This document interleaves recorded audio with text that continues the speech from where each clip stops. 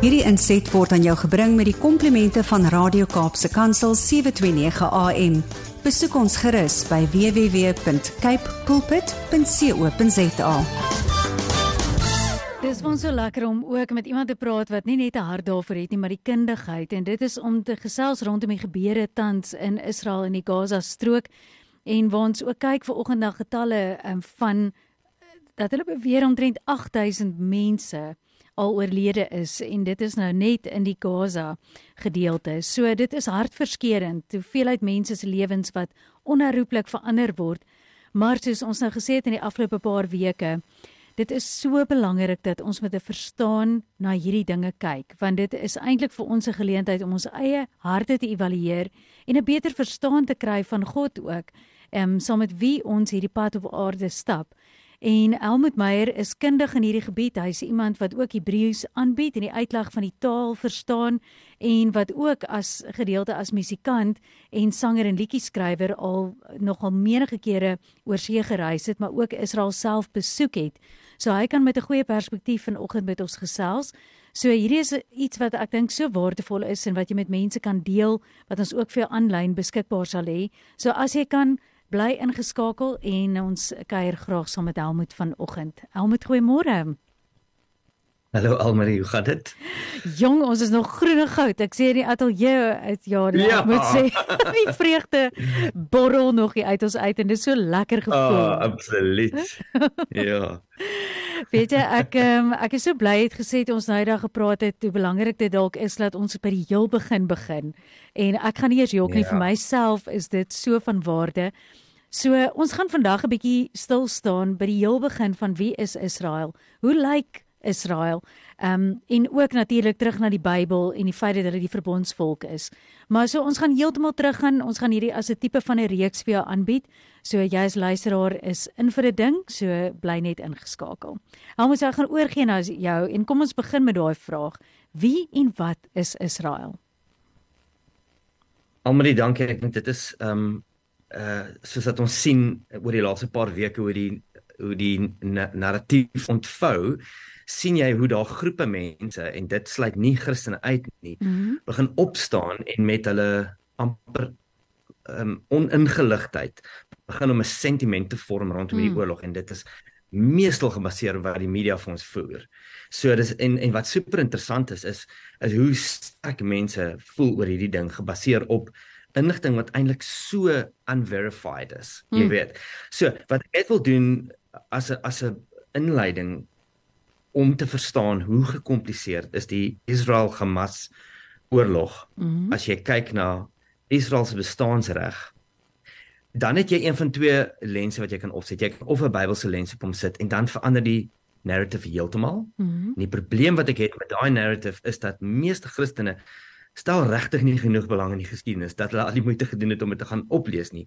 Maar die ironie is, as jy God se reis, sy verbondsreis met Israel uit die Bybel uit sou haal, en elke bladsy waar hierdie narrative homself uitspeel, as jy dit sou uitskeer uit die Bybel uit, sal jy letterlik met 'n pamfletjie oorbly met 'n klein bietjie doktrine oor. Sure.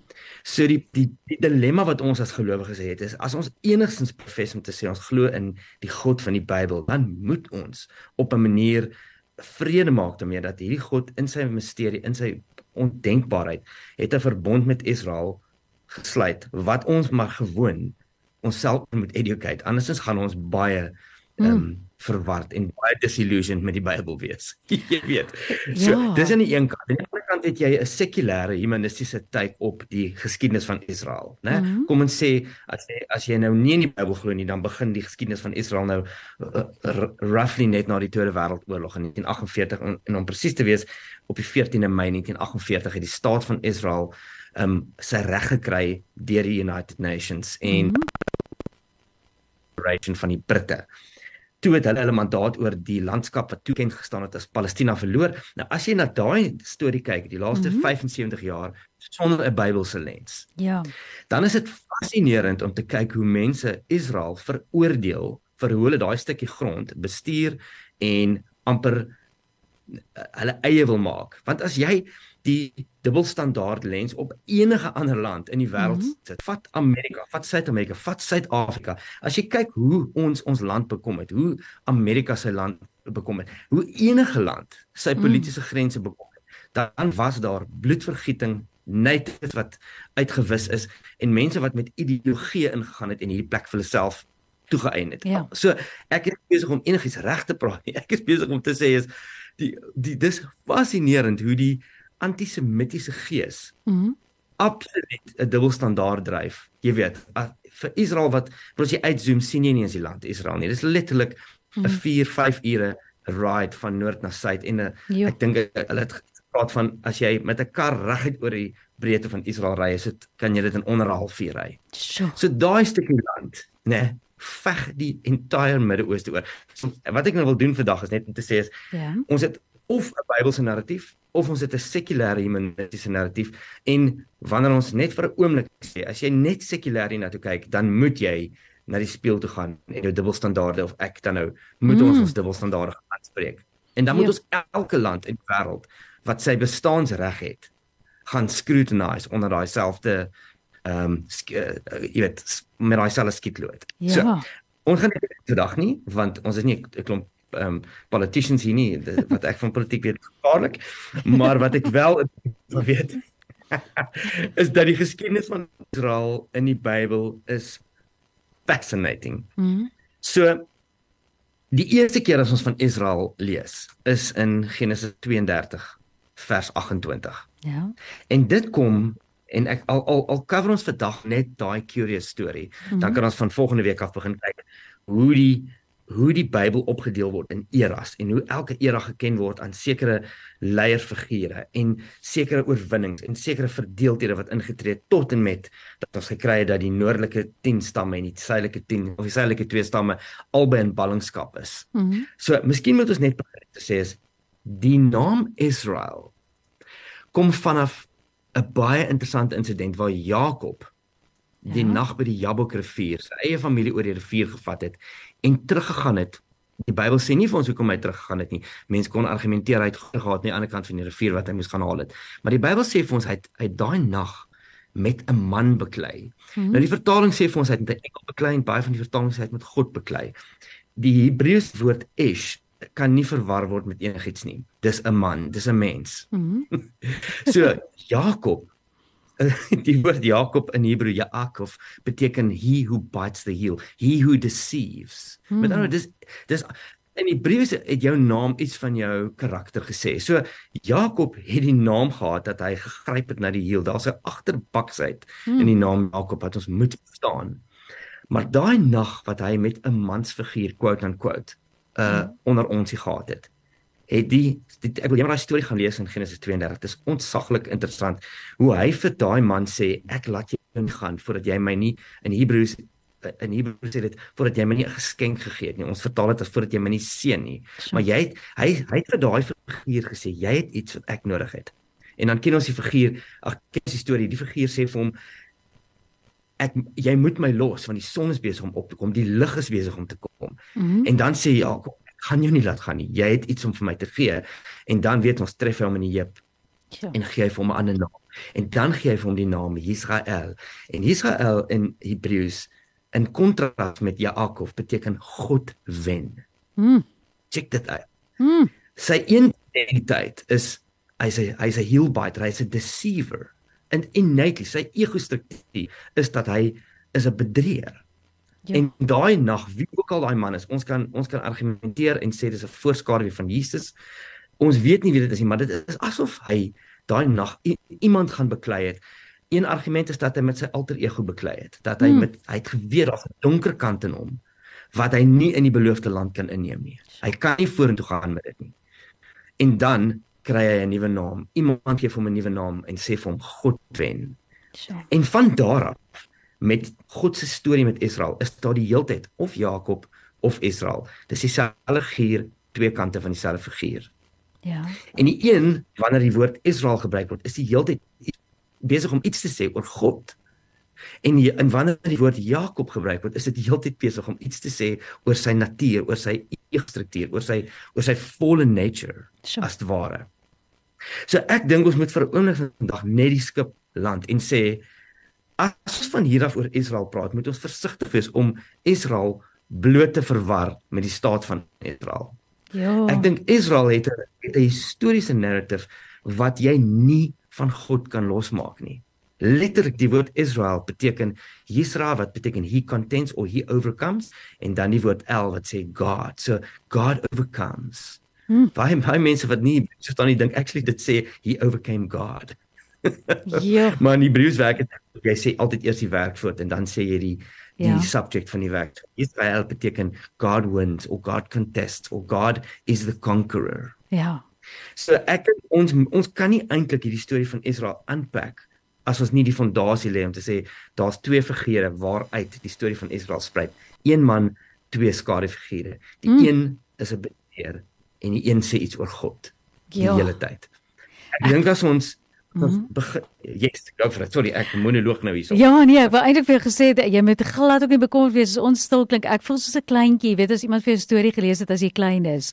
Want dit is soos 'n openbaring vir ons ook wat hierdie kant saam luister en ek glo vir ons luisteraars ook en dit is so van waarde om te kan teruggaan.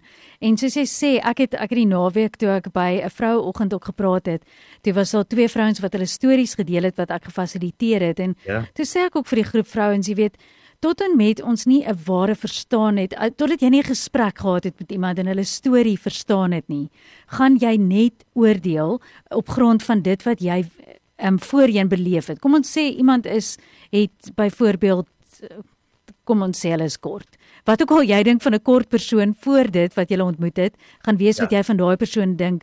En ek sê ook baie keer is iets net 'n feit. So byvoorbeeld as iemand vir jou sê ek gaan die Cambridge hardloop. Okay, dan is dit soos okay, great, mooi vir jou. Maar as daai persoon vir jou by dit sê, maar weet jy, ek het 3 operasies gehad en ek het dit oorwin en ek gaan die Cambridge hardloop, dan kyk jy met 'n ander perspektief na daai persoon wat die Cambridge oorwin en gaan hardloop.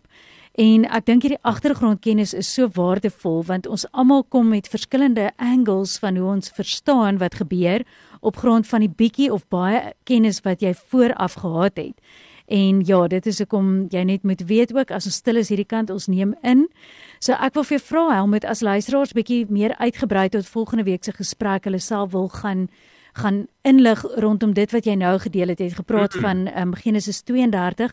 Waar sal 'n goeie platform vir hulle, of kan hulle met jou kontak maak, of het jy YouTube iets wat jy gelaai het, maar dat hulle dalk net kan herkou aan wat jy gesê het?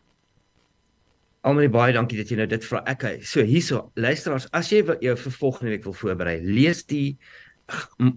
gaan lees Genesis 16 tot 21. Dit vertel die storie van Isak en Ishmael. Dit is ongelooflik belangrik, want die geskiedenis van Israel begin roughly 2000 voor Christus. En tot en met 700 na Christus. Dit is 2700 jaar Bybelse geskiedenis. En dit is verified, dit is actual geskiedenis. 2700 jaar se geskiedenis speel homself uit totdat ons die Arab-Muslim conquest van Jerusalem sien. En dan ook die geboorte van Islam. En daar is eintlik waar die Genesis 16 tot 21 verhaal eintlik die eerste keer sy kop volledig uitsteek.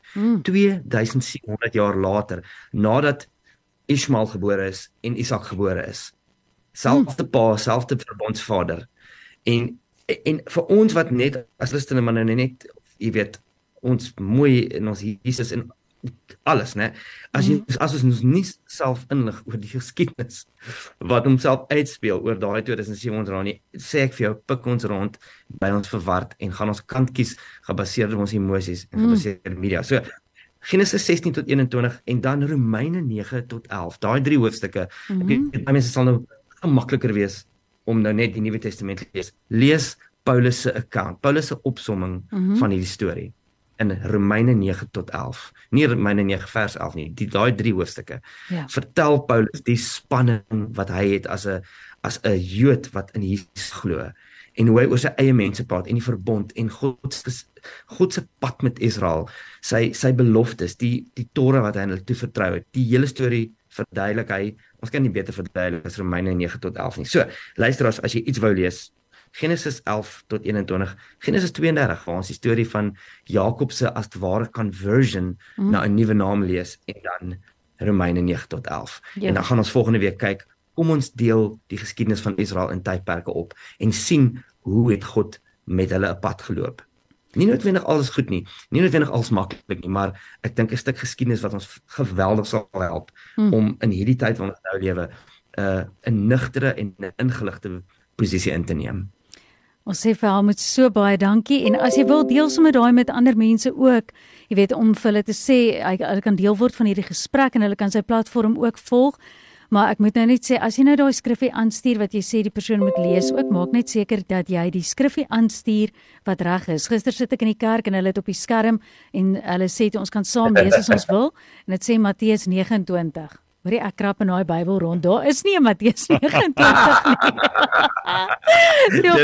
nie. Hulle het vergeet om Matteus 11 vers 29 in te sit, so. Dis fyn. Ja, nee, okay, so dit is nie Romeine 9 vers 11 nie. Dis Romeine 9 tot 11. Tot 11, daar het jy hom. Helmut, baie dankie, en ja, soos ons sê, ons het hierdie ook sommer as 'n live daar op ons Facebookblad. Jy kan ook daar weer gaan luister as jy nou iets gemis het. Ons hoop jy het 'n wonderlike dag. Ons hoop die vreugde dra ons nog 'n lang tydperk, en ons hoop jy geniet ook jou week. Dankie Amri, dankie luisteraars, julle met 'n mooi week hê. Hierdie inset was aan jou gebring met die komplimente van Radio Kaapse Kansel 729 AM. Besoek ons gerus by www.cape pulpit.co.za.